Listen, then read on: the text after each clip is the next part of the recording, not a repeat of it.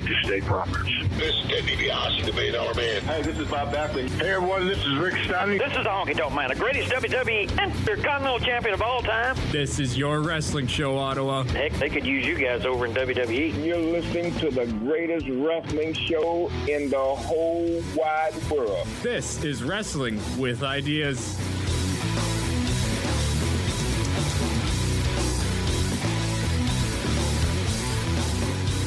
Welcome inside the CKDJ studios for Wrestling with Ideas right here on CKDJ 1079, Ottawa's new music. I'm the man they call Gibby, Zach McGibbon, your host for this very show. This is episode 90 of the Wrestling with Ideas radio show. We've done some changes around here for this Wrestling with Ideas show. We're going to make it more of a news-centric show from here on out, but we still got some of the best interviews in the business coming at you. One of the interviews we've got former WCW producer and voice of the NWO. We've got Neil Pruitt on the show. We're going to discuss the backstage environment of WCW, dealing with different personalities like Hulk Hogan, Kevin Nash, Scott Hall, Sting, Lex Luger, the whole 9 yards.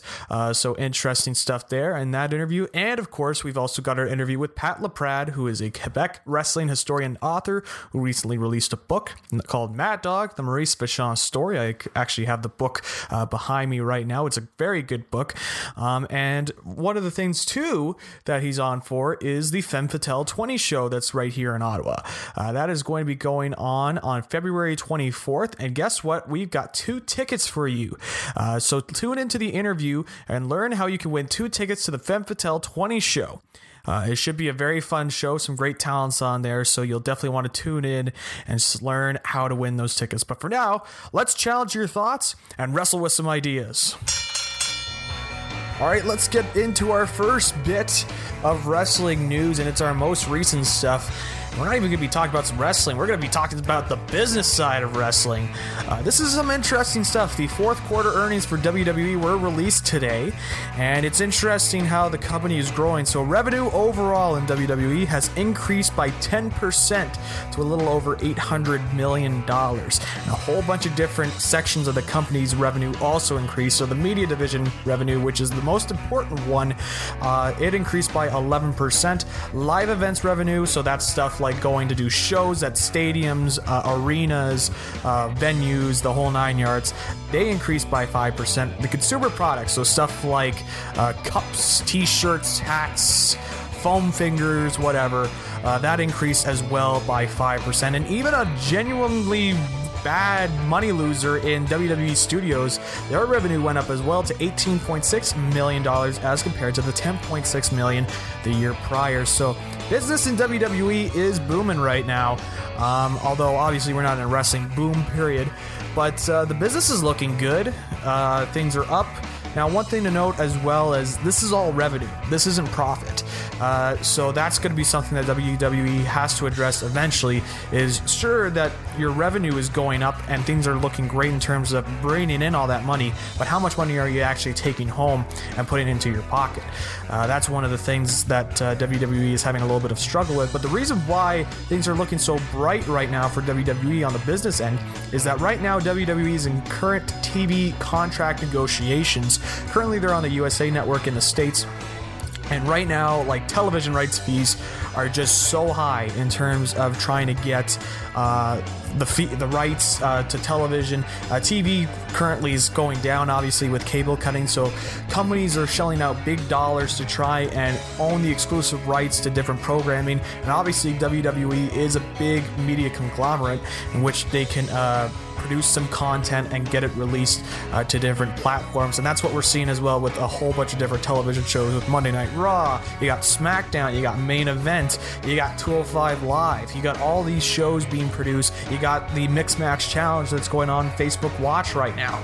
So much of that is going on. They're trying to produce different media. And there's rumors right now in the midst of these television contract negotiations that Fox may be interested in buying out WWE fully. And that's why their stock price is so high right now. Currently, WWE stock, as I'm recording this, is at $35 a share. Now, things could be down by the time this recording's done. It could be up. But it's fascinating. They're currently at record highs in terms of stock. And the way these television rights fees are going to go how they're going to negotiate a new deal. Are they going to go to Fox? Are they going to stay on USA Network? Maybe there's a surprise bidder that comes in. You never know. It's something to keep an eye on, because that's going to really impact WWE's business. So fascinating stuff there. It just kind of goes to show as well that WWE is no longer a live events business. You know, back in the late 80s, early 90s, even like going into late 90s during the Attitude Era, they were mainly focused on trying to get as much people into the building as they could. Now, with television and the way things are going, if you get that big rights fee, because a whole bunch of their overall revenue comes from their TV contract with USA Network. It's well over $200 million that they're bringing in each year. And it's a contract that allows the money to go up. It's one of those, I guess you could say, layer earning contracts where they start off small for a bit, but each year they get more of a boost in terms of their revenue, and USA Network's paying them more money to keep them on. And it's fascinating. And one of the things too is a lot of people are focused on the television ratings, and right now television ratings for WWE aren't necessarily amazing. In terms of other TV, I'm sure USA Network is very happy with the ratings no matter what, because they're still one of the highest rated shows on cable TV. But WWE back in its day could pull in 4.0s and 3.5s. Right now they're around the 2.2, 2.3 area in terms of television ratings. Obviously they'd want to get that number higher, but you know, with the way things are going right now in terms of creating content, putting it, their TV rights deal, and currently their contract negotiations to try and find maybe a new home for Monday Night Raw, SmackDown Live, all that stuff. It's something to keep an eye on for WWE, and it could also be a big indicator on where the business goes from here on out. Will we see creative really start to put on the gas pedal to try and create some interesting storylines and get some more people involved with the product to watch it? That will really help betterment their television deal. So it's something to keep an eye on in WWE. Of course, these fourth quarter earnings from 2017 look very promising, and with WrestleMania coming up as well, expect their stock to go up a little bit more, because obviously there's so much interest in WWE around WrestleMania time where people will want to invest, and they'll try to make a bunch of return as well. And they've got the big WrestleMania Stadium show with over 70,000 people coming in. Things are looking good for WWE right now, and don't let anybody else tell you otherwise, apparently, at least on the business side. Creative side, well, that's an entirely different story in and of itself. You better stay focused here. I'm sure he thought he had this match won at that point, as we all did. Our next big thing of news is pretty interesting. WWE 205 Live. Some of you may not have been watching it. Some of you may have been watching it. But the past couple of weeks, the shows have been really good. If you're wondering, man, the quality of the shows have gone up, I wonder why that is. Well, it is being reported now that Triple H is now in charge of the creative in terms of WWE 205 Live. He is the final say in terms of what goes over the air for WWE 205 Live. So Vince McMahon no longer in control of it. Now that's some interesting news right there. We already know that Triple H could do some great stuff. We saw that with the Cruiserweight Classic. NXT obviously is probably his biggest project. The UK tournament, the Mae Young Classic. So he's definitely got the ability to make some great content for WWE. And we're starting to see it now here. The WWE Cruiserweight Championship is on the line in a tournament right now, a 16-man tournament. They're bringing up some people to wrestle. We've seen Roderick Strong debut for the WWE 205 Live brand. They're starting to put a little bit more emphasis on the wrestling, which I think is what it should have been right from the start. We're starting to see some elements of the Cruiserweight Classic being put into 205 Live. So I'm really enjoying the product so far. I'm liking Triple H's influence on it so far. Let's see if this is consistent. Let's see if it's able to continue on. One of the things I'm interested in is Jeremy Borash, another little tidbit of news here, was recently signed by WWE, longtime TNA and Impact Wrestling employee. Kind of shocked everybody. Everybody thought that Borash would stay with TNA for life, but he is sticking with WWE, and he's apparently going to be a part of Triple H's crew at NXT. And for the future, when Triple H eventually takes over Vince McMahon in terms of the head regime, Borash's role would increase, and he's going to be part of Triple H's squad. So that's some interesting stuff there. I wonder if he has a hand in what's going on 205 Live as well. That's something to look out for. But right now, 205 Live is looking good, and you know what? As a fan of wrestling, I love some good wrestling, and I'm sure everybody else does. And 205 Live certainly is delivering the goods right now. Let's hope it stays consistent. Let's hope it's not just a short-term thing. Let's hope that Triple H's vision of 205 Live and bringing some Cruiserweight Classic elements into the show really helps to exemplify it, because 205 Live, there were some good moments to it. Drew Gulak has looked good. I like Mustafa Ali. I like some of the wrestlers there. I just think that it's not really must-see television. Hopefully Triple H is able to turn it around and make it some must-see TV. And our final bit of news that I want to relay across is New Japan Pro Wrestling's Strong Style Evolved show will be live on Access TV. This is a big news for wrestling fans. Obviously, this is the second live showing of New Japan Pro Wrestling on US television. The first one being their G1 special last year, also on Access TV. But this goes to show that really New Japan Pro Wrestling's expansion to the US is doing really well so far. Their show that's taking place in Long Beach sold out within 25 minutes of selling tickets. Over 5,000 tickets sold for this show. A lot of hype around it, especially for the American fans. No announcement of any of the cards just yet in terms of who will be facing who, but we've already got confirmation that Hiroshi Tanahashi, Kazuchika Okada, Tetsuya Naito, and Kenny Omega are definitely confirmed to be at the show, which definitely helped with the selling of tickets, especially with the involvement of Kenny Omega, who's turning into one of the hottest stars outside of WWE. And I'm sure WWE must be very, very happy to see that if they want to hire a new wrestler into the company. But I don't think that's going to be happening for quite a while, and I think Omega is very happy where he is in New Japan. One of the things as well, it just goes to show how hot this New Japan brand is right now. Again, 5,000 tickets sold in under 25 minutes upon being made available to sell. Some great stuff from New Japan. One thing I do have to note, this commentary team that's coming up on Access TV is Jim Ross and Josh Barnett. Now, Jim Ross, obviously one of the greatest wrestling commentators of all time, and Josh Barnett, a former UFC heavyweight champion and also a former wrestler for New Japan Pro Wrestling. The last time they did the commentary for the show, for the G1 special, honestly, they weren't very good, I found. I felt they were very unprepared for what was going to happen, and I felt that they didn't know the names as well. It was pretty much made evident during the show that they had no idea who some of these guys were, which just kind of goes to show how ill-prepared they were. So hopefully they come into this show much better prepared and a little bit more enthusiastic into the commentary booth.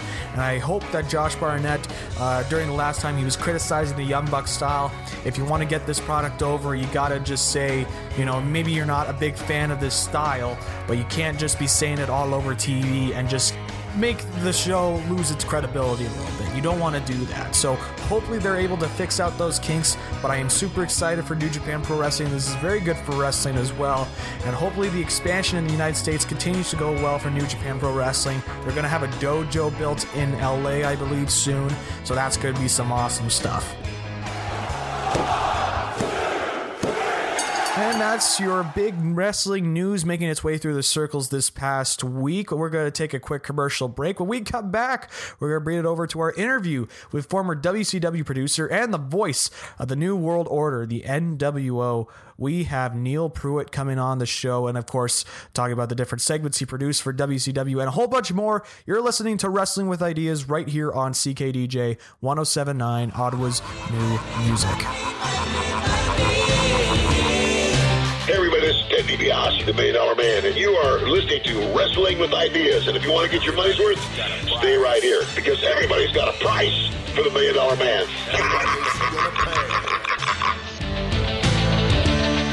Because the $1 Million Man always gets his way.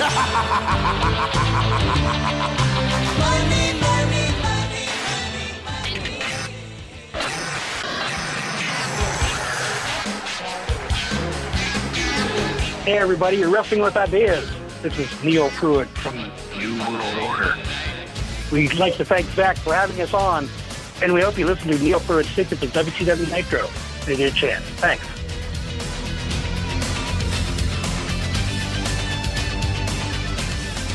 Welcome inside the CKDJ studios for Wrestling with Ideas right here on CKDJ 107.9, Ottawa's new music. I'm Zach McGibbon, and on the line with me, he is the voice of the NWO. He's a longtime producer for WCW, and now he is the host of the Secrets of Nitro podcast. I have on the line with me Neil Pruitt. Neil, how are you doing today? New World Order. I just thought I'd get that out of the way real quick. Awesome. I always love to get that out of the way. But how are things going with you, man?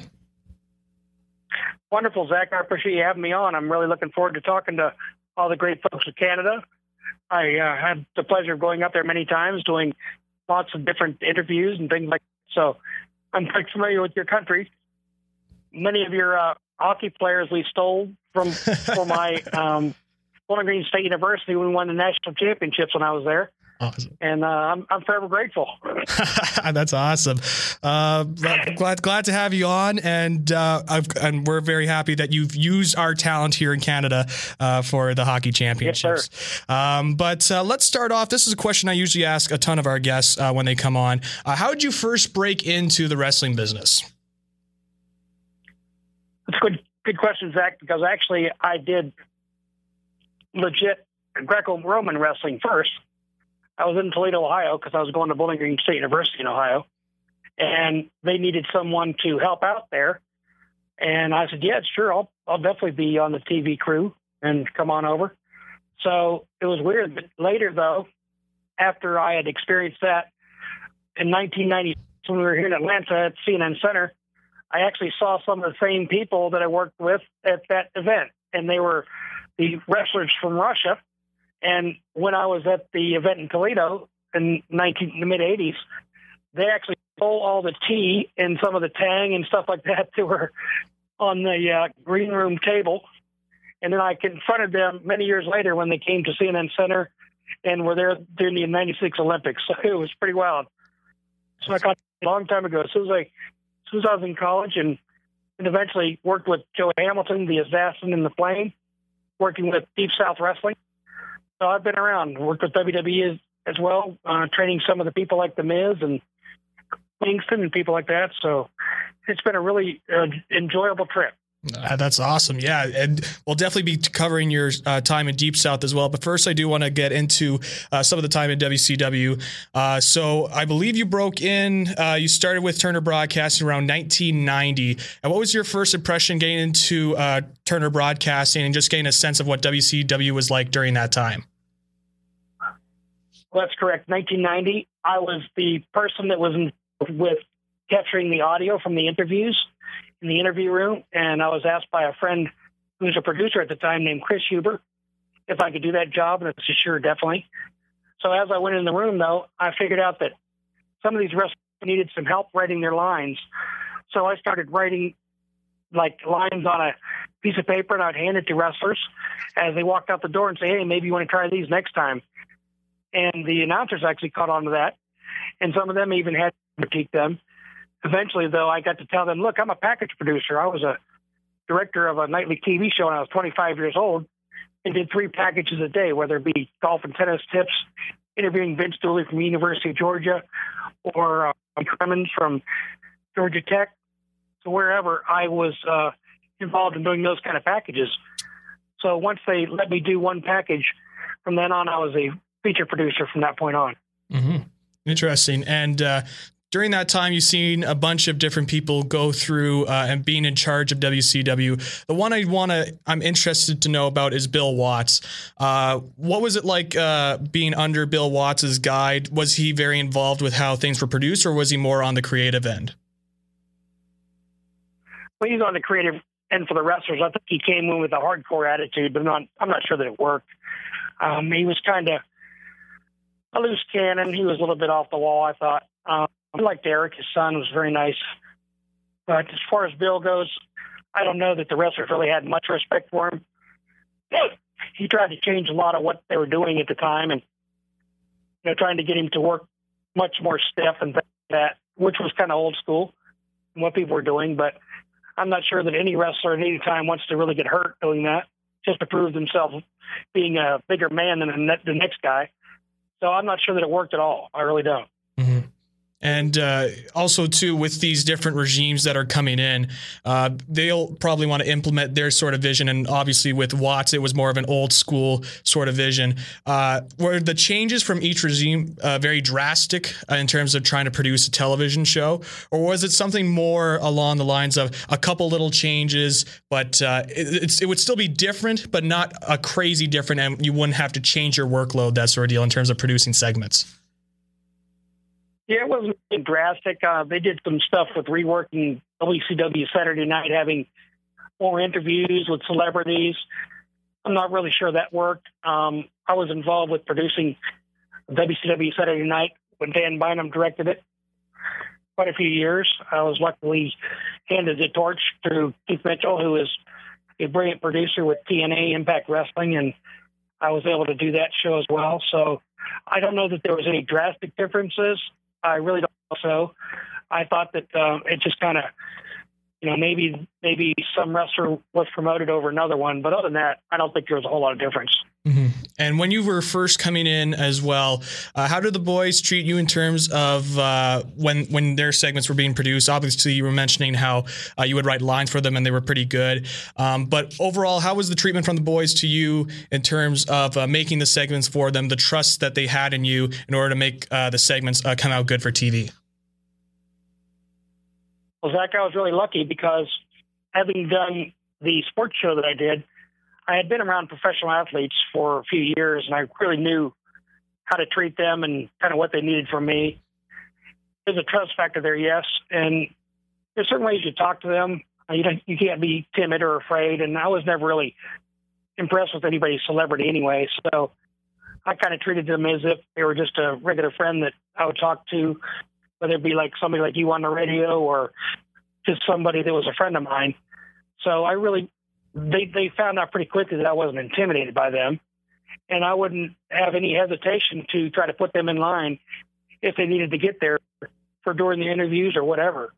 We had to get a lot of interviews done. We had to do them quickly and efficiently, and we made sure that happened. Luckily, we had a enforcer in the room, which was Gene Anderson, who was, Voldy Anderson. Excuse me. So that helped a whole lot to have the right people in the room, but I really never had many issues with them. They knew I was there to help them as best I could, and I proved it every time out, I hope. Mm-hmm. So that's really a relationship between wrestlers and myself. It was a good. Absolutely. Transitioning a little bit more, when Bischoff started to come in, was that sort of the point where you kind of realized that things are really starting to rapidly grow in terms of the popularity of WCW, or just in terms of a shift in attitude to how WCW, because at that time, a lot of people within the company kind of viewed themselves as the number 2 promotion. But now with Bischoff coming in, he wants to try and go overtake McMahon and that sort of deal. Did you notice like a shift in where the mindset of the company changed in terms of producing segments, writing for TV, that sort of deal?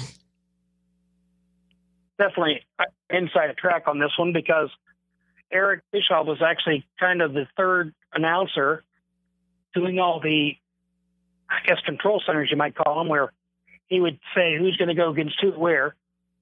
So Eric and I had worked together in the interview room quite a bit, and I found that Eric had an excellent work ethic. I was thought he was really on the top of his game back then, and he had good ideas. So with those good ideas, I thought that he was probably the most influential person in charge. They let him run with a lot of those, ways of doing things. And excuse me, I thought it really worked out in the end. Eric really brought a lot of fight. He brought a lot of the major players, obviously, from the WWE, and it really made us, be able to compete with Vince. And that was a lot of fun. Mm-hmm. And definitely. And one of those big players, as you mentioned, Hulk Hogan, coming in around 95 to the company. What was it like producing for him? Did you ever get the chance to produce segments for Hulk Hogan? And if so, what was it like producing for him? Did he have sort of an idea on what he wanted from his segments when they were being produced? I produced a whole lot of segments with Hulk. I probably did more than anybody with him. After the whole parade thing was done in Disney, I really didn't have a whole lot to do with that. I did edit packages out of that. But then I was in charge of the meeting between Ric Flair and Hulk Hogan to sign the contract with Ted Turner. And I still have that contract here in my basement somewhere. I'd have to look for it, but I had them both sign it. And the funny thing about it is, if you actually read the contract, it says, "I will do whatever Neil Pruitt says when he says," and stuff like that. So I threw in a couple of my own little phrases in there, which was a lot of fun. I also worked with, and on the set of Paradise, whatever, Thunder in Paradise. Yeah. So we did a segment there. And when Flair got beat up in the field, which was kind of one of my most controversial videos probably ever, I wasn't a huge fan of it myself, but it involved a lot of helicopters and Hummers and monster trucks and lots of NWO guys beating up Flair in the field. But the cool thing of it is we had to shoot that with one camera to some of the shots in the limousine. So the only way we could do that is with cooperation from Hulk, in the way that he was able to know how to act in a film. Because when you do a single camera film style shoot, you oftentimes have to have people just back up like 3 or 5 seconds and do the same thing over again so we can capture it at a different angle. So that was one thing that I was really impressed with. He knew right away exactly what I needed to do and why. And he really never had any question as to why I wanted him to do anything. Even with the NWO, really, there was times where they would talk about different phrases that they would use, and they'd talk about funny things for maybe 15 minutes straight. But oftentimes, those thought processes wouldn't go together very well. So I had to have them do transition lines for me. Kevin Nash is probably the most difficult, but Hulk really never gave me much of a problem. Scott Hall was always willing to do whatever it takes. So it was a challenge, yeah, because these are pretty big egos you're dealing with. But in the end, I think we came out as friends, and I think we really made some pretty good-looking TV. Mm-hmm, definitely. And speaking of good-looking TV, the NWO segments after the NWO debuted, could you just take us a little bit into just what was the idea behind the NWO to try and make them different from everything else on WCW television? Just some of the different ideas that were brought back and forth between maybe you, Bischoff, and Hogan, or the rest of the NWO with the Hall and Nash, that sort of deal. How did that entire nucleus of the NWO start in terms of producing their segments? So you're talking about the New World Order. Absolutely, yeah. It was a lot of fun. Probably my big claim to fame for sure. I had a lot of ideas that I wanted to put forth, and that being the black and white theme. I had seen some really cool commercials that I liked back in the day, which was Paul Mitchell. Paul Mitchell was a hair product line. He did a lot of black and white and very minimalist type looking commercials. So I really liked that a lot. I think the funny thing about doing the videos, the cutting back and forth real quick, was kind of an idea that we used to be able to balance out the different egos and the amount of time that they talked on camera. And we kind of wanted to make it look like Rogers was a very instrumental person that is in charge of helping me brand that. He did all the film clicks and all the film scratches and all that on the videos, and also did some of the parts and stuff. So when we were doing those segments, we would bounce ideas back and forth. But one thing I think is probably the most innovative that came out of the NWO was something that I had kind of wanted to do and really thought it would be very good for the fans to be able to experience an interview like this. I handed Scott Hall my own VHS camera and said, Scott, just look at the other guys and just kind of show us what it looks like to be in this interview, and to show the big lights and stuff they were facing towards you, and the cameras are everywhere, and all the people in the background, and what it was like to interact with the other wrestler. And I think that was probably the most innovative thing of all that I think really got people's attention and kind of put them inside the interview, which I think really helped with the popularity of all of it. Mm-hmm. Definitely. And earlier on... Branding, a whole lot of fun. Yeah, definitely. In terms earlier, you were mentioning in terms of egos and that sort of stuff, and trying to deal with them. You kind of mentioned Kevin Nash a little bit. Were there any other egos later on as the Monday Night Wars were really starting to build up that you had to deal with in terms of making sure that they got their proper television time and that sort of deal? Yeah, I mean, I wasn't really sure how, like, say, the Ultimate Warrior was with me. I know I had a backstage incident with Goldberg one time. We were in Las Vegas, Nevada. It was around a Halloween Havoc deal. And I don't know what was with his contract with Eric or whatever, but he didn't know who I was, so he didn't really care about my job and what I had to say. But everybody backstage knew who I was and knew that I carried at least a little bit of authority. And I was saying, look, dude, you got to get this interview done. He goes, well, I don't care about your interview. I said, well, I do because it's part of the show and I got to get it done now. So a little bit of an argument up there. And he goes, well, if we got a problem with it, let's go take it to Eric. I said, let's go right now. So he and I marched to Eric's office and I told Eric what the deal was. And I think he let him slide for a little while longer, but then he ended up doing it. I never say that I had a great relationship with Goldberg. But, I think he got pushed really early, and I don't know how much he appreciated what he had, but that's kind of my opinion of him. One thing I did always like, maybe I didn't love him backstage, but I was always appreciative that he took time for the young kids that were back there and signed their autographs, and all the poor kids, that would be with the Starlight Foundation or whatever. He was always willing to sign their autographs and spend extra time with him. So I did greatly appreciate that. Mm-hmm. So, there's good and bad. Yeah, definitely. And later on, in terms of 98, 99, when the real hot streak started to kind of go down a little bit for WCW during that time, Nash was in charge of creative, or at least was part of the creative team. When you had to make segments that Nash wrote, was there any sort of conflict that arose between you guys in terms of writing writing compared to producing? Or was it really just a business relationship? We got to get these promos done for TV, that sort of deal. I mean, I always got along pretty well with Kevin Nash. I always thought that he brought a lot of funny lines to the NWO and obviously legitimacy with having had his run as Diesel at the WWE. So he's, a big guy and he carries a lot of weight in the business.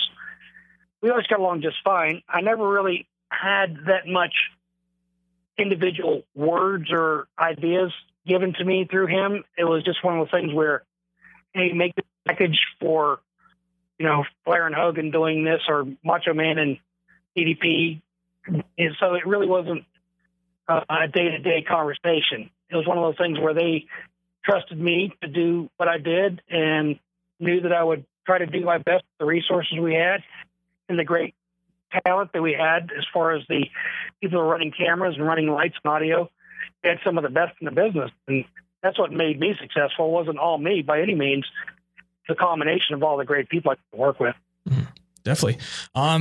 During that time as well, when they're starting to transition, do you look back at that time and just kind of see, like, maybe not the quality of work that you put in, but rather just the quality of the segments and what's being written starting to go down for you?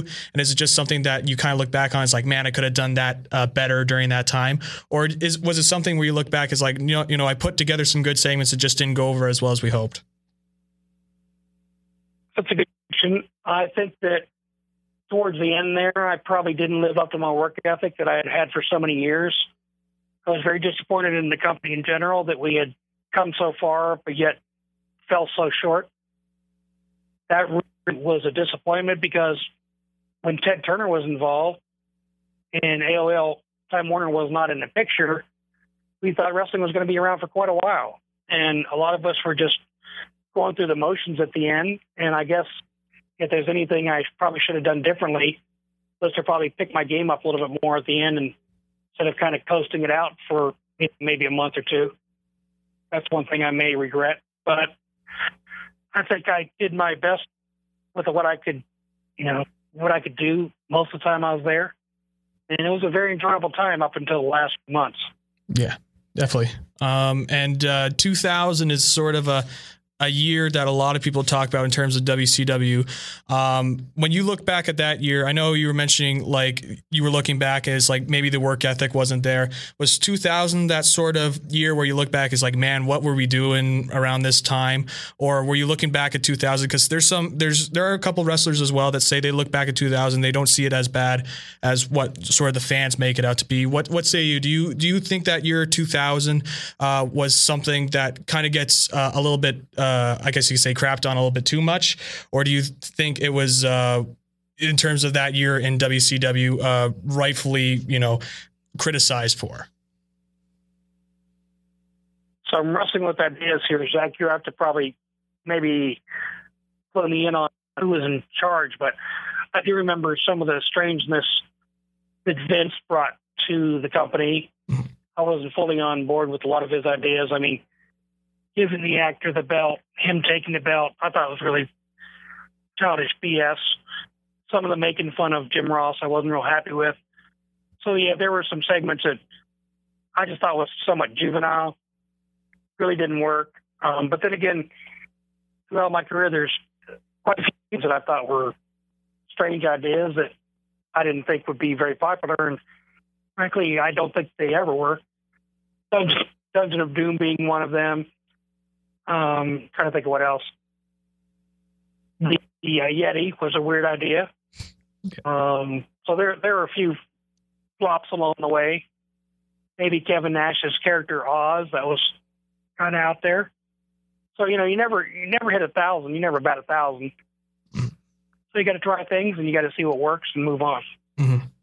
And I don't want to be too down on WCW because there was definitely some great stuff. Obviously, we mentioned the NWO and some of the great stuff that came out of there.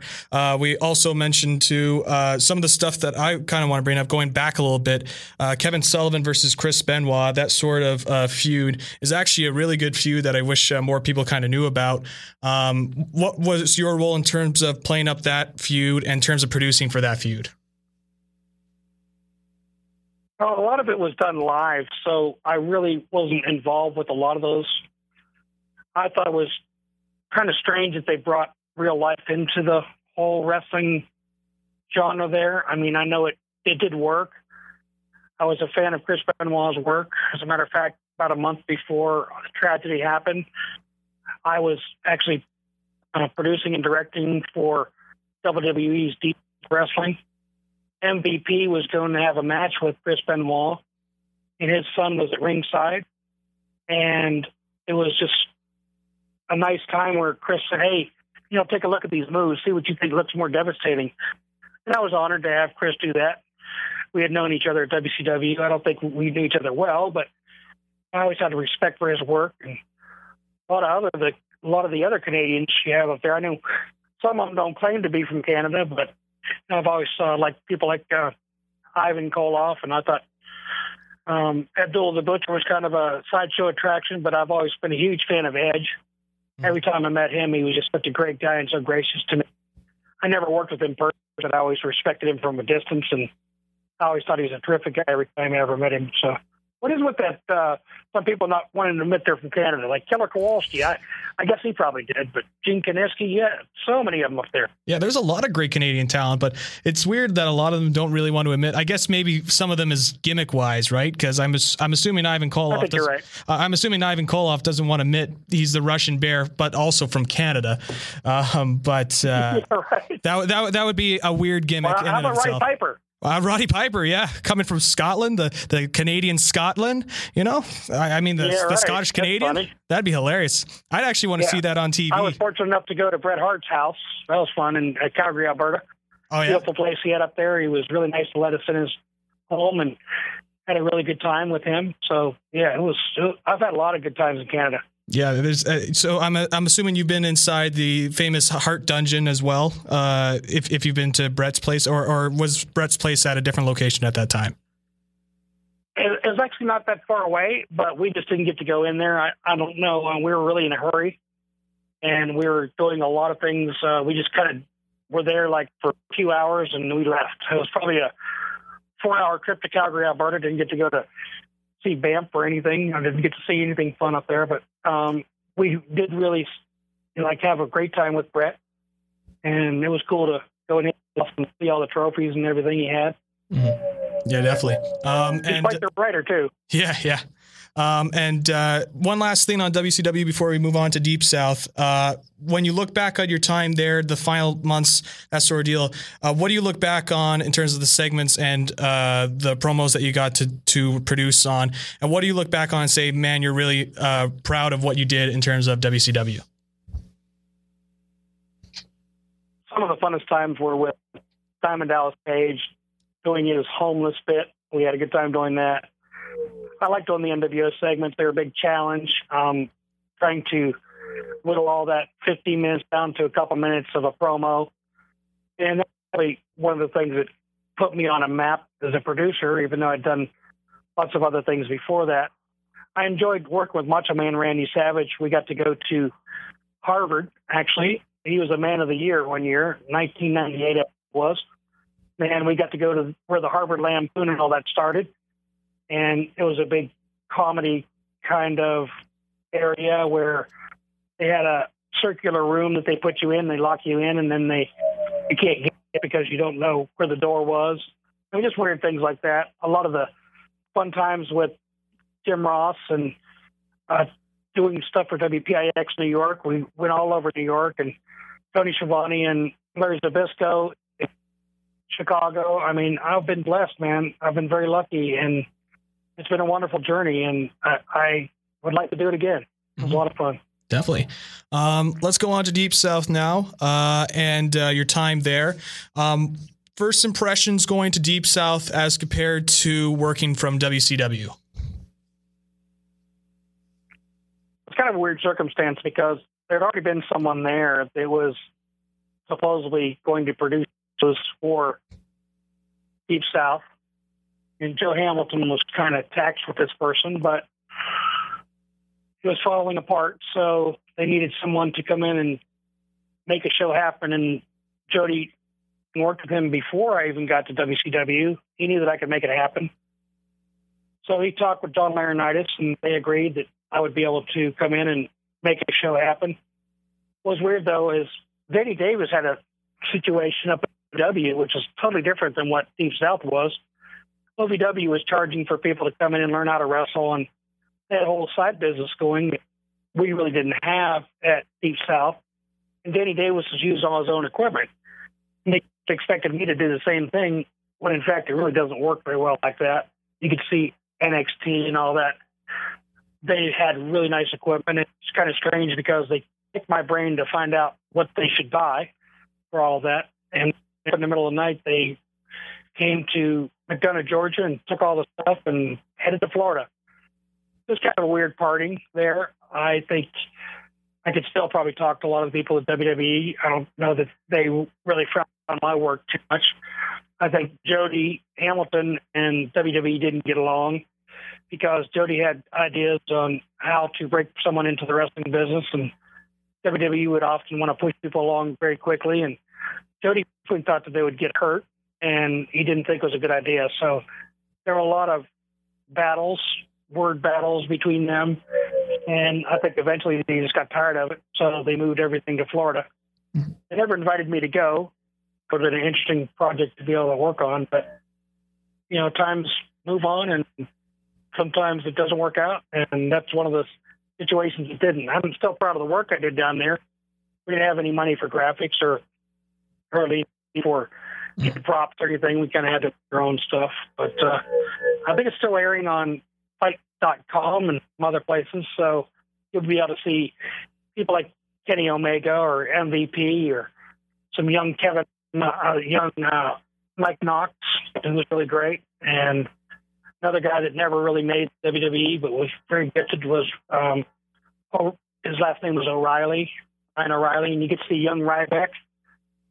A lot of people under Kofi Kingston when he first started.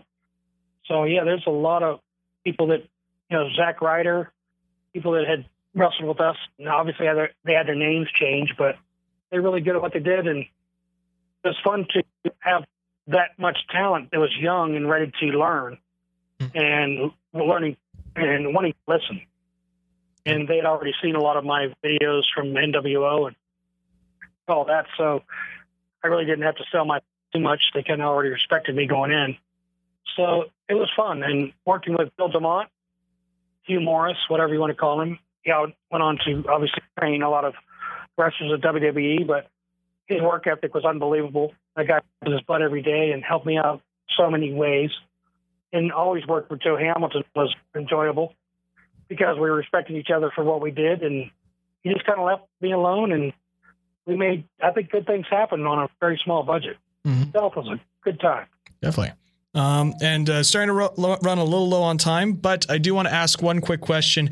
The Secrets of WCW Nitro, the new the podcast that you're doing, it's a rather unique podcast. Just explain to everybody what the podcast is about and where we can find the podcast to listen to and that sort of deal. So if you're wrestling with ideas and you want to hear something a little bit different, I think our show definitely delivers that. We dissect different formats. We look at segments that you may have seen and break them down and tell you exactly how to do them, how we did them, how much time was involved, what the techniques were that we used to get them done. And it's something unique that no wrestling organization is doing and no other wrestling podcast is talking about. So that's where our uniqueness comes from. I am interviewed primarily by a guy named Guy Evans out of New York City, who is an author. He's writing a book called The Incredible Rise and Inevitable Collapse of Ted Turner's WCW. He's talked to over 120 people, a lot of bigwigs that I would have liked to talk to back in the day. And he's very knowledgeable about the business. And he remembers a lot of the videos that I created and is curious about it. And he's got really great ideas on bringing other people into the mix and different ideas on maybe going over events that I even forgot about. So it's definitely different. And Neil Pruitt's Secrets of WCW Nitro has been a lot of fun. I think we're in episode 22 now. That's awesome. I highly recommend people go out and listen to that show. It's really interesting. Just kind of get a great breakdown of WCW Nitro. You're going through Nitro in 1998. So if you want to go listen to his podcast, it's fantastic. Very good, Zach. You did a great job, man. Thank you for having us on. Hey, thank you. Have a good one. Welcome to the Dog Pound. Hoo, hoo, hoo, hoo.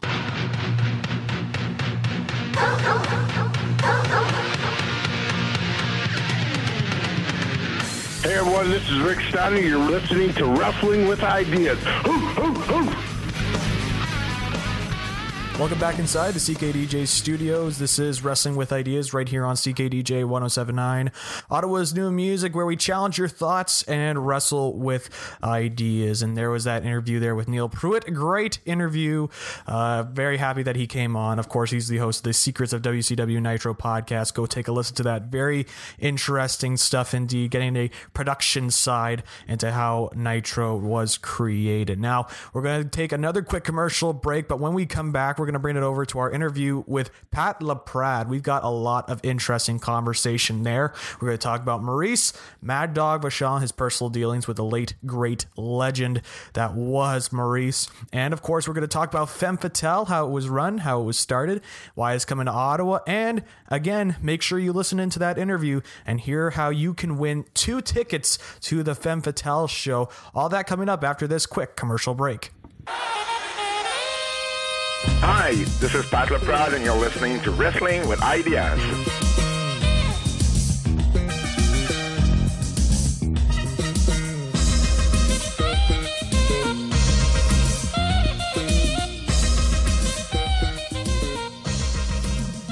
Welcome inside the CKDJ studios for Wrestling with Ideas right here on CKDJ 1079, Ottawa's new music. I'm Zach McKibben, and on the line with me, he's done quite a bit in the wrestling business. He's a Quebec wrestling historian. He's an author of 3 books, including the book I have in my hand here right now, Mad Dog, the Maurice Vachon story. And he's here to help promote the Femme Fatale show that's occurring right here in Ottawa. That is going to be February 24th. I have with me is Pat LaPrade. How are you doing today, Pat? Very good yourself. Very good. I'm glad to have you on the show, and I'm really excited to have you on. I just finished the Mad Dog book. I actually have it in my hand right now, just for proof. I've hit it into the mic, so that is proof that I actually have it in my hand. I'm not saying words. So I really enjoyed this book, and I really want to get into it first. What inspired you to write this book about Maurice Vachon, the Mad Dog? Well, Bertrand Hébert and myself, who both wrote the book, we first wrote a book on the history of Montreal wrestling back in 2013.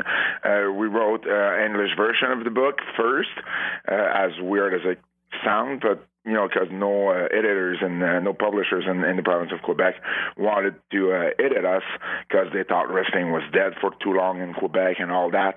Obviously, they were wrong. So we published the book in Mad Dogs, Adventures, and Screwjobs in February of 2013. Then it got some press, even here in the French market. So there's a French publisher who published a French version of it in October of the same year, October of 2013.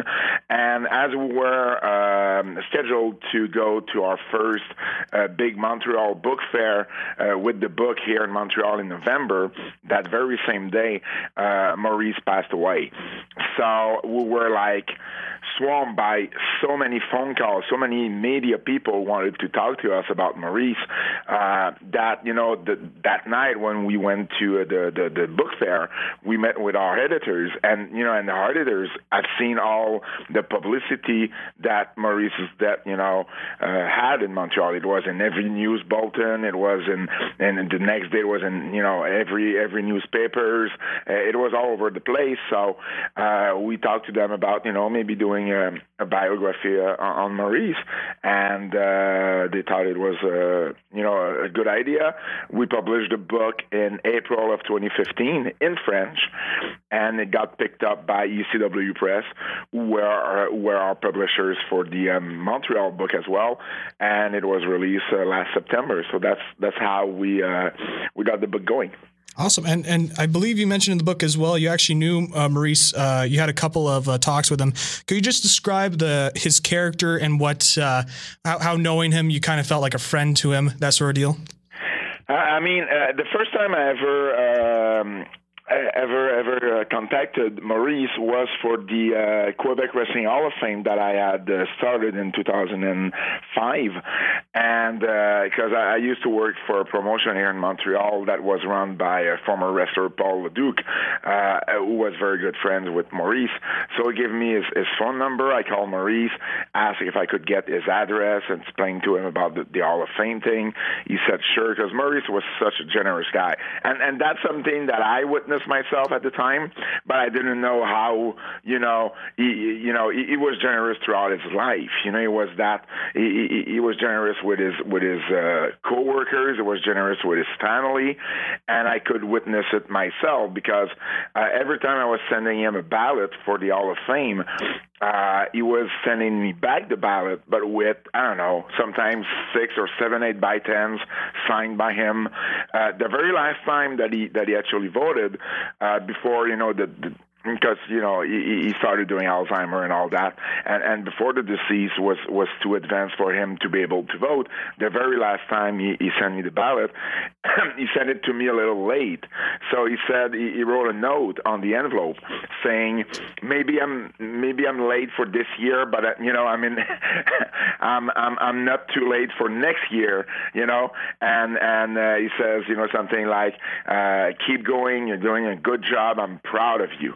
And, this is handwriting. This is not like from a computer. It was his handwriting from Maurice Vachon. I was like, wow, I never met him by then, And he came to Montreal in 2008, 2009 for his introduction in the Quebec Sports Hall of Fame. So he came here. That was actually the very first time I met with him.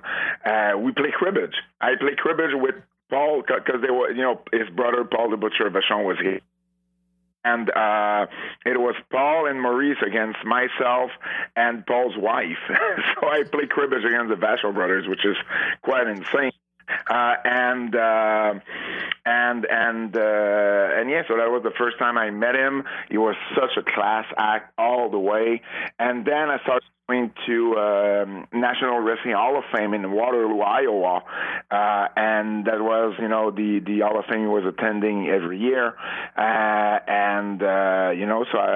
I met him there a few times, and actually the July of 2013, a few months before he passed away, that was the last time that Bertrand and I actually saw him, and by then the disease was, quite advanced. He had trouble even signing his name, so that was so sad to see him like this. But at the same time, his wife was with him, and every time a fan wanted a photo, she would say, Maurice, a photo with the gentleman over there, and the rest of the time you would stare to the floor, and he wasn't really into it. You can see, he didn't really know where he was all the time. But every time his wife was telling him, hey, there's a gentleman who wants a photo, his face would lit up, big smile, the big, smile that we always known Maurice for, and he would take the picture, and right after he would go back into his bubble, So it was quite, bittersweet to see him like this, but I cherish every moment I was able to pass with Maurice. Mm-hmm. And when you were starting to do your research into the book, what was the thing that really stuck out to you about Maurice when you learned about him and just his career in general? What was something interesting that you didn't know before about Maurice until you researched it? It wasn't about research. It was more about doing interviews, because it was how the wrestling business saw Maurice. I was saying that Maurice was a generous guy. Well, he helped so many people in the business, people that we were not even aware of, and we couldn't even understand how these people felt about Maurice. We had guys like Pat Patterson, Roddy Piper, who told us without Maurice, we would have not gotten a career in this business. That's strong words coming from, everybody knows who Roddy Piper was, and everybody knows, that Pat Patterson, became that genius, behind the scenes and all that, and they think that, without Maurice, they would have not gotten the career they had. Piper especially told us that, to me, Maurice was was like a father, and without Maurice, there would have been no Roddy Piper, and I want this to be in your book. So that was really important to him. And so many other guys, from his brother Paul Vachon to René Goulet that Maurice started in Minneapolis, to Baron von Raschke. He was just an amateur wrestler named Jim Raschke, who was a prelim guy in the AWA, and Maurice brought him back to Montreal to team with him and made him a German, Baron von Raschke, and his career really started there. So I mean, he helped so many people, and so many people are really thankful for Maurice nowadays. That's the thing that I was so amazed to learn about. Interesting. Yeah. And looking through as well some of the reviews, one of them that's interesting to me was Kevin Owens actually commented on it as well, saying it was a great read as well. Did you reach out to Kevin in terms of the book, or did Kevin just find out about the book and said this was a really good book? Well, I'm good friends with Kevin. We know each other for, I don't know, maybe 2004. So that's 14 years now. But yeah, I mean, Kevin is from the province of Quebec. If you're you have to understand one thing. Maurice, by the end of his career, he took his retirement in 1986, but starting maybe in 1985, 1986, up until 1987, late 1987, and even the years after that, Maurice became a huge celebrity in Quebec. He was well known because of the wrestling thing, but he started working in show business. He was the end net man of Quebec. You know, he would be the second guy, you know, next to the host in one of the biggest talk shows in Montreal. He would do so many other shows. He would do radio spots. He even sang a very young Celine Dion on a type of a Saturday Night Live French thing we had in Quebec. I mean, that's just amazing when you think of it. So he became, you know, he really transcended the world of professional wrestling in Quebec to the point that, you know, he did beer commercials that were so popular and still are remembered today. So Kevin was born in 1984. So as a child, he grew up with the name Maurice Vachon resonating that much, and so he knew. And of course, because, you know, he's in the wrestling business himself, he read and he knew about Maurice and all that. So it wasn't surprising that, you know, I think he says something like, you know, he never met Maurice, or he never, but you know, he heard all about his accomplishment, because in Quebec, Maurice was and still is, to a degree, a huge deal, you know, to the population here. So it was just, you know, generous of Kevin to give us a quote that we could actually use for the book. Mm-hmm. Absolutely. And you mentioned a lot about wrestling in Quebec. I specifically want to talk about Grand Prix wrestling, where really a lot of the popularity was for wrestling in Quebec. Who is the main booker, I guess you could say, who started up Grand Prix and made it the success that it was in Quebec? I mean, both Vachons were really involved into ideas, but Paul especially was the promoter.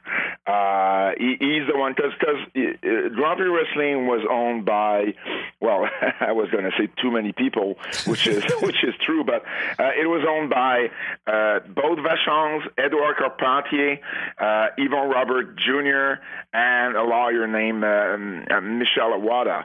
And Maurice, because in Montreal, you couldn't be the promoter and wrestling at the same time. So that's why the opposition, All Star Wrestling, the Rougeau family had All Star Wrestling for 6 years when Grand Prix started. You know, they had started in 1965, and Johnny Rougeau was the big, you know, the head of the family and the big name, you know, the big draw. So he wasn't the promoter. It was, you know, another guy. Even though Johnny was the one pulling the strings, of course, but he couldn't have his name on the actual paper. So for Grand Prix Wrestling, neither Maurice or Edouard Carpentier could actually be on the license because they were the two stars of the company.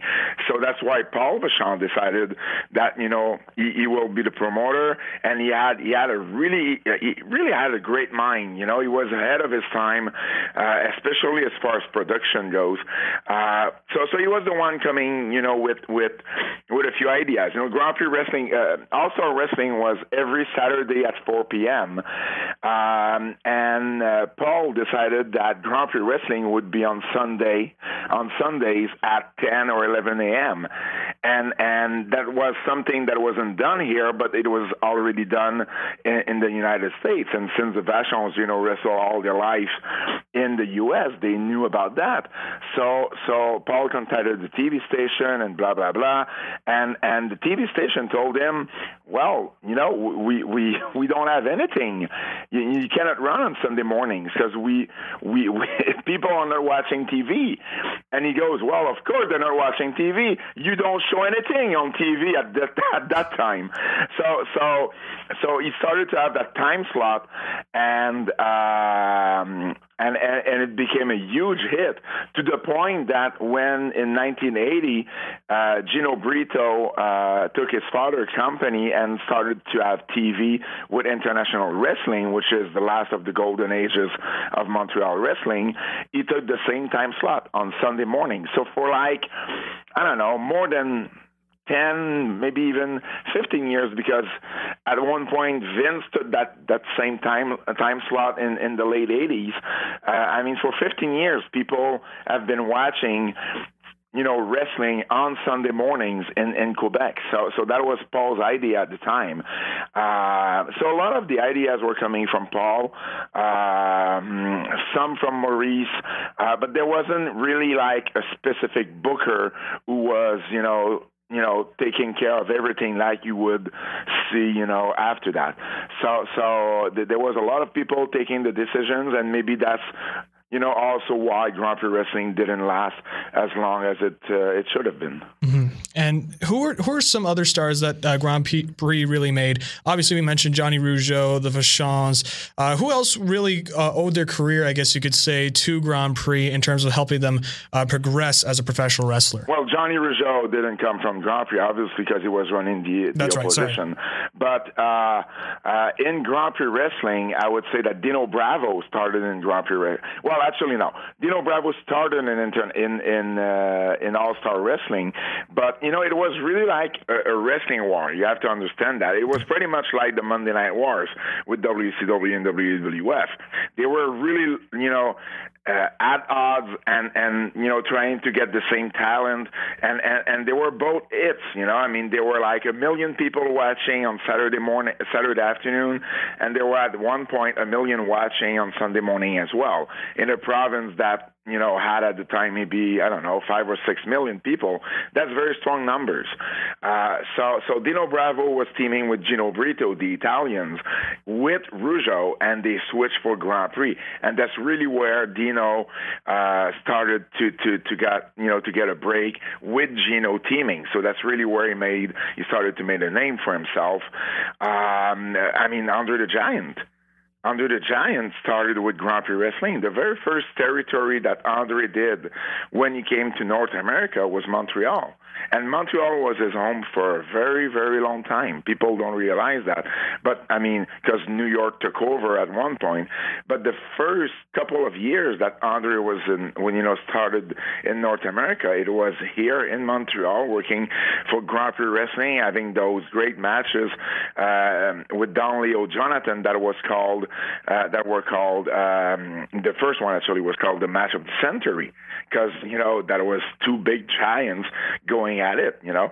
The biggest crowd in the history of the province of Quebec was Grand Prix Wrestling doing a baseball stadium show where the Expos were playing at the time, Jarry Park, in 1973, which drew a little more than 29,000 people, with Maurice on top, working with Killer Kowalski.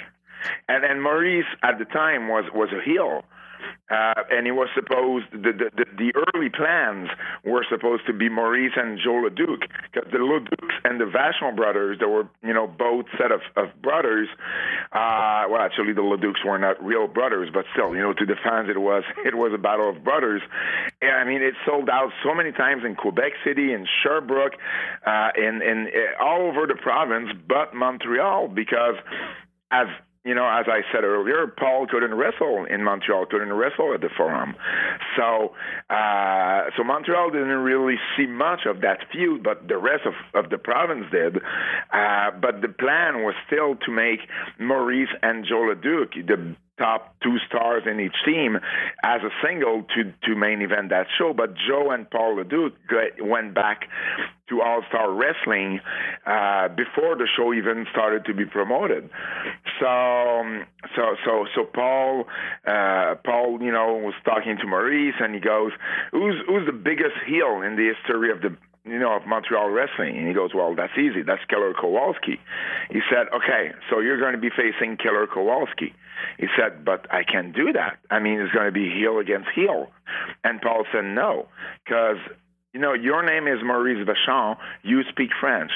His name is Killer Kowalski. He's a Polish ugly giant that only speaks English. you're going to be their heel. You're going to be the fans' heel. So you're going to be the baby face in that match, even though you won't change a bit. You know, how you fight and how you build your match and how you do your thing in the ring. And that's exactly what happened. Maurice, from that point on, Maurice was never able to be a heel again in Montreal. So that was a huge match and the big show. Too bad, though, because that was in July of 73. By December, the Vachons left Grand Prix. In early 74, there were joint shows between the two promotions, and I mean, Grand Prix was never a player after that, and All-Star Wrestling kept going until 1976. So they kind of they kind of won the war, even though when Grand Prix was really, really hot, 1972, 1973, they were bigger than All-Star Wrestling, but just for pretty much like WCW in a sense. You know, they were bigger at one point in that rivalry, but at the end, WWF won. Pretty much the same thing happened here. Mm-hmm. Interesting stuff. So definitely and let people know to get the Mad Dog, the Maurice Vachon storybook. It's great book and a high recommendation. I believe it's on Amazon as well if you want to go grab it. Yeah. There's also an audiobook if people are into this. So there's an audiobook available as well. Awesome. So we'll switch gears now over to Femme Fatale, which is one of the shows that's coming here to Ottawa, an all-women's promotion, an all-women's show. Just describe how Femme Fatale started and why you decided to go with an all-women's promotion. Yeah, well, Femme Fatale started in 2009, in September of 2009. There was a promotion before that called ALF, which was a mix of, mostly women, but some guys would be involved as well, some mixed matches and stuff like that. I was involved at the very beginning of ALF in the summer of 2006, 2007, I mean, and I had left the promotion. I had other stuff at the time, so I left the promotion. It kept going until the summer of 2009, and it closed down. So in September of 2009, Lufisto, who's a very well-known female wrestler on the independent circuit, who's from Montreal, who's from the province of Quebec, I should say. She's from Sorel. Her with two other people started the Femme Fatale promotion, and a few shows into Femme Fatale, I started being involved because Lufisto is a friend of mine, and the people who started that with her were friends as well. So I started being involved. I was announcing, I was ring announcing, I was interviewing backstage. I started to get into the meetings and everything. So I was, doing it. I was. So one day there's a wrestler, the cheerleader Melissa, who said that I was kind of the Jeremy Borash of Femme Fatale, because I was the jack of all trades, and I could do pretty much everything. And I just enjoyed the product. I really, really enjoyed the product. I loved it when the ALF promotion was there, but with Femme Fatale, it was a higher skills, higher quality of wrestlers, because there were more and more international wrestlers coming in. Over the years, we got, I mentioned her, but cheerleader Melissa was one of the top in the business. We had Sarah Del Rey, who's now, whose real name is Sarah Amato, and who's training all the women at WWE right now. Amber Moon, that you can see on NXT, who is the champion in NXT, wrestle at Femme Fatale. Billy Kay, that you see on NXT, also wrestle at Femme Fatale. So we had like Japanese, Australians, Paige's mom, Saraya Knight, who's such a heel. You got to see her work at least once in your life. She's so good at it.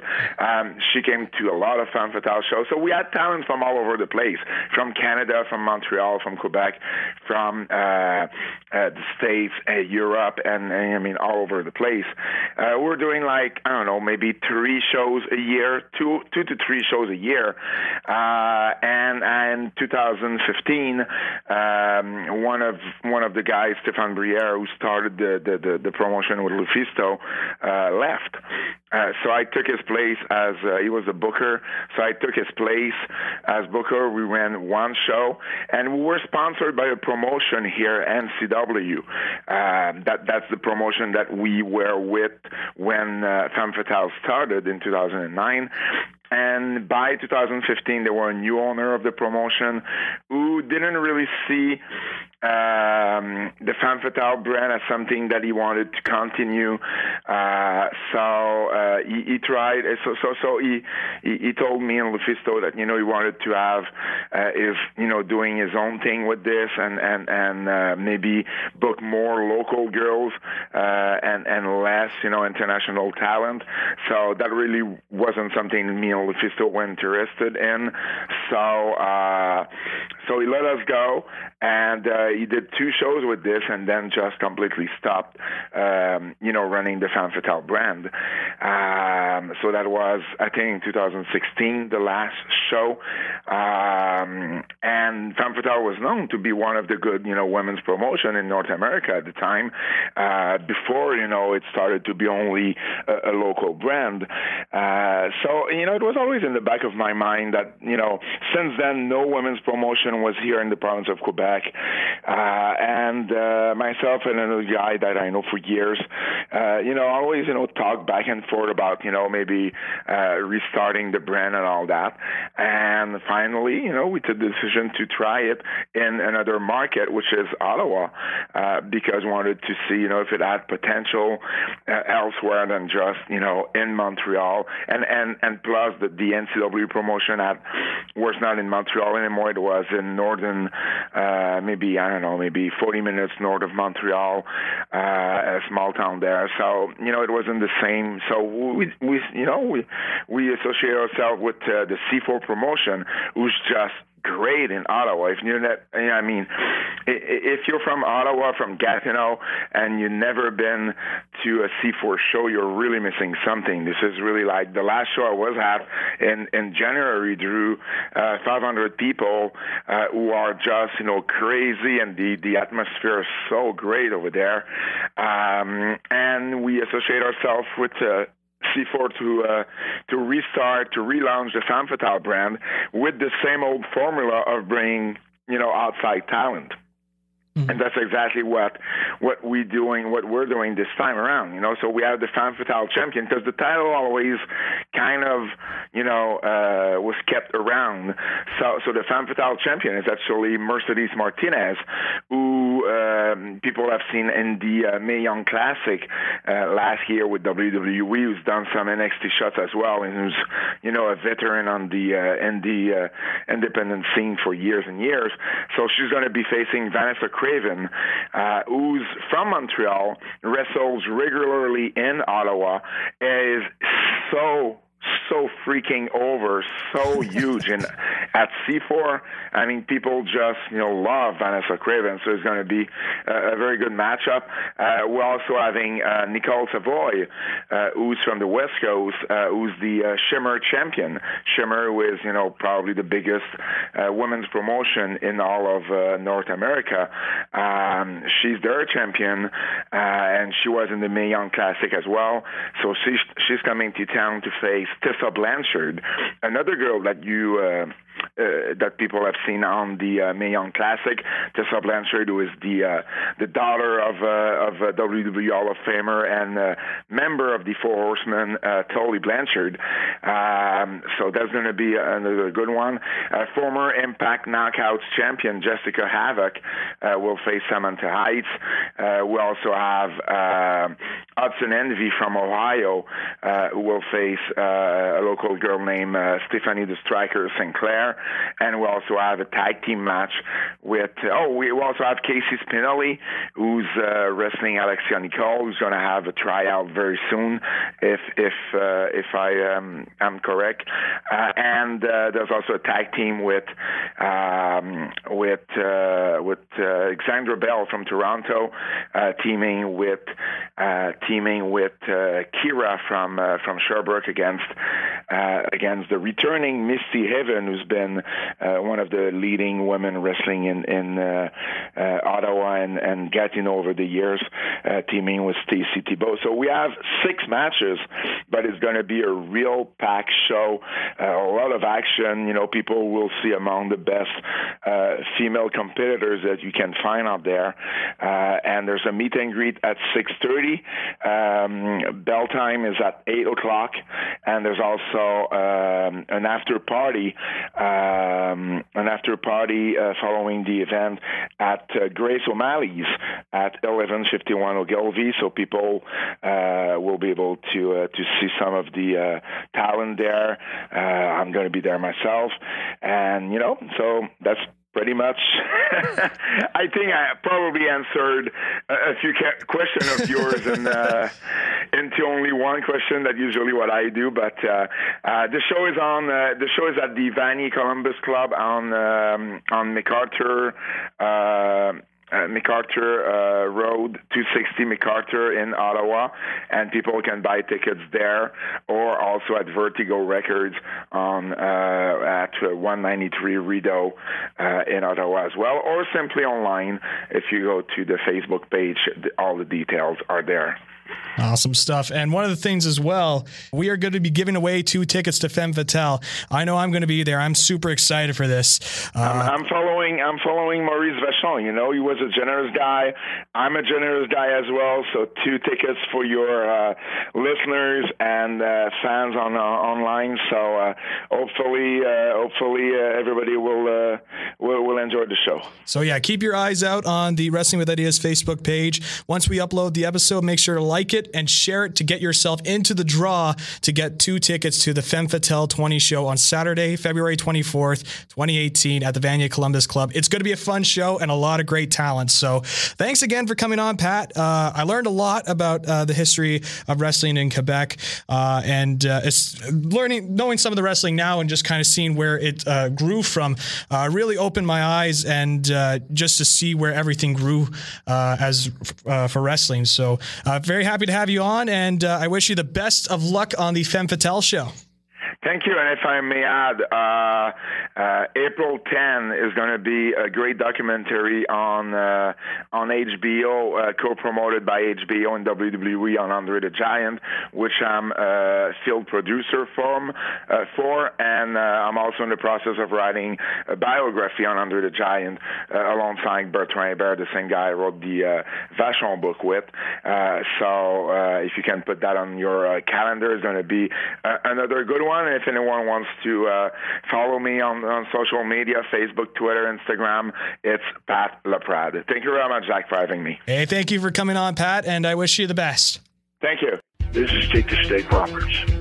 You know what you're listening to, don't you? Yeah, Wrestling with Ideas. Here's one idea for sure, though. You don't play with snakes. If you do, you get bit.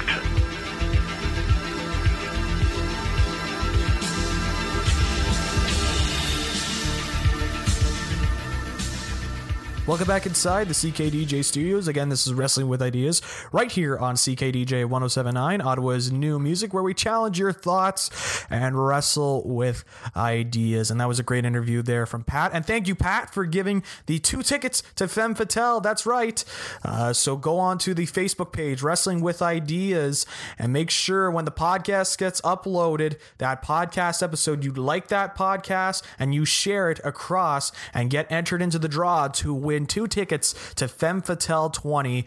Thanks again, Pat, for that. Let's get to your questions here.